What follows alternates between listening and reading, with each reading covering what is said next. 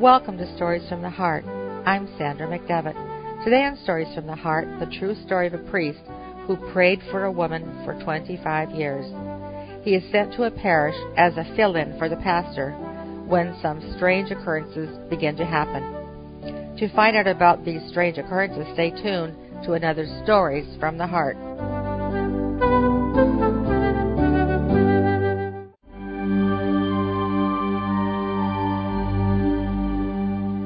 You may draw your own conclusions as to the possibility of an explanation for the strange events narrated in this story.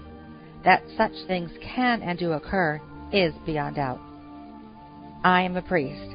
Before I became a priest, I was a doctor. It was during my first years of practicing medicine that I met a girl, fell deeply in love with her, and almost married her. It was strange that I never succeeded in learning much about her background, where she came from, who were her parents, and so forth. All I knew was that she was as decidedly in love with me as I was with her. And then I found out she was already married. I must confess that this news was as great a shock to me would have been of the news of her death. For months I could not get back to work. She pleaded with me not to abandon her, to go off with either with or without the blessing of a judge or a minister. She said she would die if I left her. The struggle I went through was of such violence that I cannot begin to describe it. My only resort was flight. But before I departed, I made a promise that I would never forget her in my prayers before God, and I added a kind of prophecy that someday we would meet again, and that when we did, I would be able to help her as I was unable to help her now. Now I'm a priest. There has not been a morning when I said Mass during the past 25 years that I did not mention this girl's name, Mary, along with the names of my mother and father. During all those years, my prayers seemed to go unanswered, but God has His ways. Only too well I was to learn at the end. This was the case in my most recent assignment, a country parish in northwestern Minnesota. The pastor had been taken suddenly ill, and I was to substitute for him. A blizzard was beginning to gain momentum as I got underway. It grew worse as I drove along. The winds of these storms seemed almost alive, at one moment wailing and moaning as though in pain, and the next moment screaming and crying as though mad with grief and anger. They sigh and scold and whisper and whisper. It was fortunate that I arrived at my destination when I did. Already it was beginning to get dark. I parked my car in the empty garage and ran as fast as the attacking wind would allow me for the nearest door. I did not pause to knock. I opened the door and rushed in, carrying with me a veritable landslide of snow. Momentarily blinded by the snow and the wind, I was unable to make out what kind of room I was in. Gradually, my eyes came back to normal.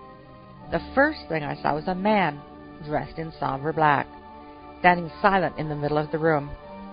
His first words explained the reason for his funereal black. "I am the local undertaker," he said.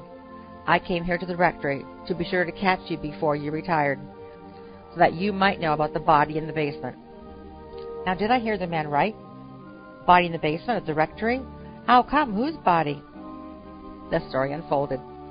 The woman whose body was in the basement had died the night before. So that morning, Friday, he, the undertaker, had tried to bury the woman in the parish cemetery, which is right next to the church. "Why so soon?" I asked. "If she died last night and you intended to bury her this morning, why the haste? Why no wake, no mass, no prayers?" "The woman was a shiftless individual," answered the undertaker, "dirty and ragged in her person and appearance, a confirmed drunkard, in short, a misfit member of the human race. Who would be there to mourn for her if a customary wake were held? She had no relatives, no friends.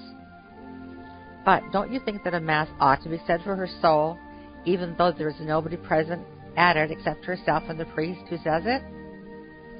"She wouldn't have wanted a Mass. She died as she lived. The doctor said it was a heart attack.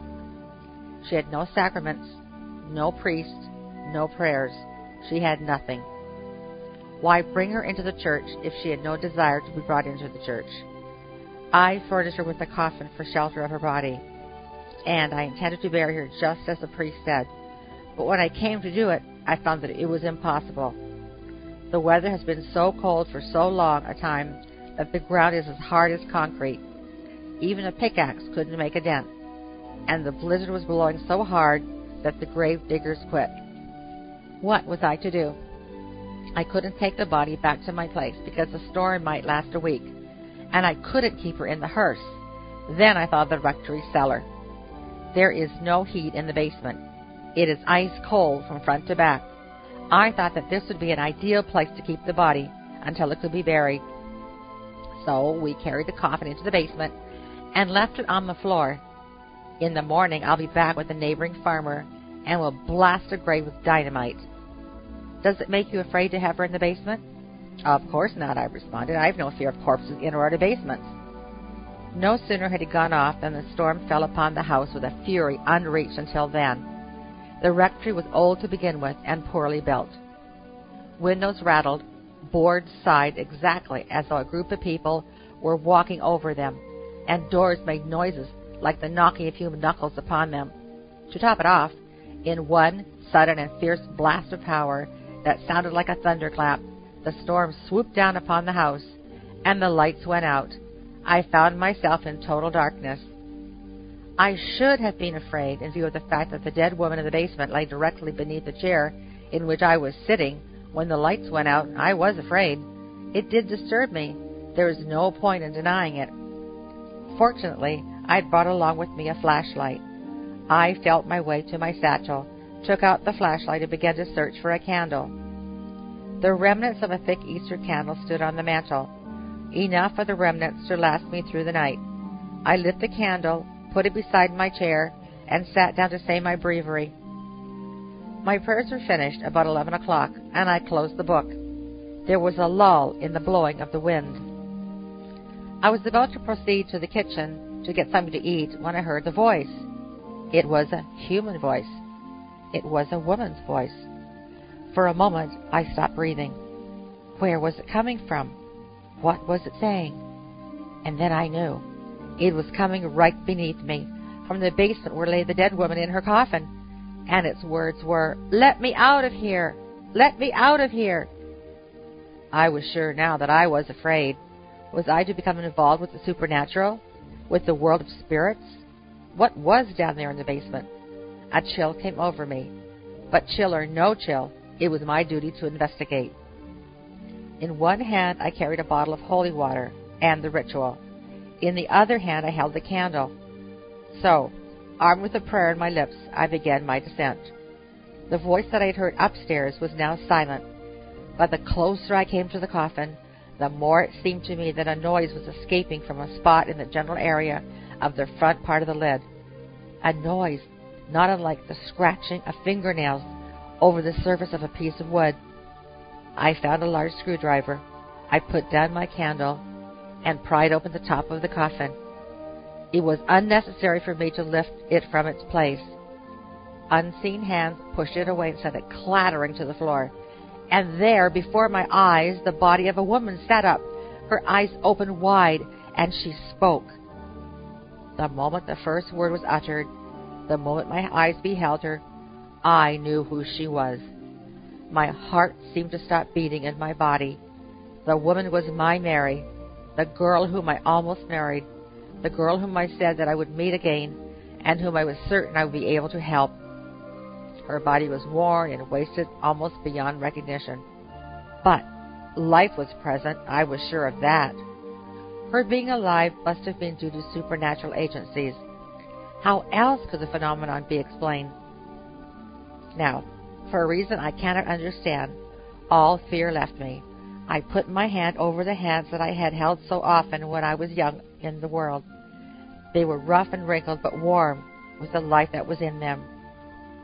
She called out my name. You told me years ago that always through your life you would speak of me to God, that someday we would meet again, that when we did you would help me even as you were unable to help me when I needed you so very badly. Well, now you have your chance to help me. I know you're a priest. Hear my confession. She folded her hands, leaned back against the back of the coffin, and began. Bless me, Father, for I have sinned. Through all the sordid and sinful adventures of the past she led me, down the path of the unbroken commandments, through the tragedies of 1,000 despairs, into the poison areas of satanic arrogance and pride. She skipped nothing. Never, in all the years of my priesthood, had I heard so thorough a confession, and never had I witnessed such sorrow. Tears poured from her eyes and flowed down her withered cheeks. The words of her contrition were said as though they were drawn from the very bottom of her heart. I said nothing when she had finished. I only raised my hand and gave her absolution. And then, God bless you. The confession was over. Sweat stood out on my brow. The moment I said, God bless you, the strangest thing of all happened. Thank you, Father, she said. But even as she said this, her eyes began to close, and her body to slump down once more into the coffin. I saw the pallor of death come over her face, and the stiffness of death take command of her limbs. Her breathing stopped. Her body seemed to shrink and shrivel up. I knew that she was dead. I also knew that a moment before she had been alive, but without a doubt now she had gone. Her soul was before God. For a long moment I stood there not moving, hardly breathing. Was it possible for the prayers of a man, by no means a holy man, even though he was a priest, to be heard by God in heaven, and to be answered by an act that demanded divine intervention? I knew that it was possible. As sure as I was that I lived, I was sure that the girl whom I had known so many years before, and for whom I had said so many prayers, was eternally safe. I knelt down beside the coffin and prayed in thanksgiving. The cold did not touch me. I hardly heard the howling of the wind. How long I remained there I do not know. But finally the chill began to penetrate my flesh and bones so deeply that I could stand it no longer. I took my candle and returned upstairs. The next morning I had hardly finished Mass when the undertaker and his friend arrived. "Father," asked the undertaker, "anything happened during the night?" "Not much," I answered. "I'd have guessed you would not know. A person who had been a close friend many years ago. She's gone now, and I don't think she'll be back." "That is strange. I wonder where she came from and where she went in this kind of weather."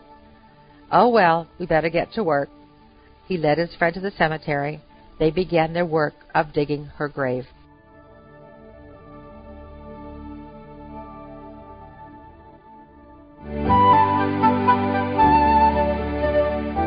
Thank you for joining us on Stories from the Heart. Today's story, The Body in the Basement, was written by Father Ernest Miller and taken from the book The Body in the Basement and Other Stories. For a copy of this or any of my stories, email Sandra at AveMariaRadio.net. Stories from the Heart is recorded in the studios of Ave Maria Radio. I'm Sandra McDevitt. May God bless the rest of your day.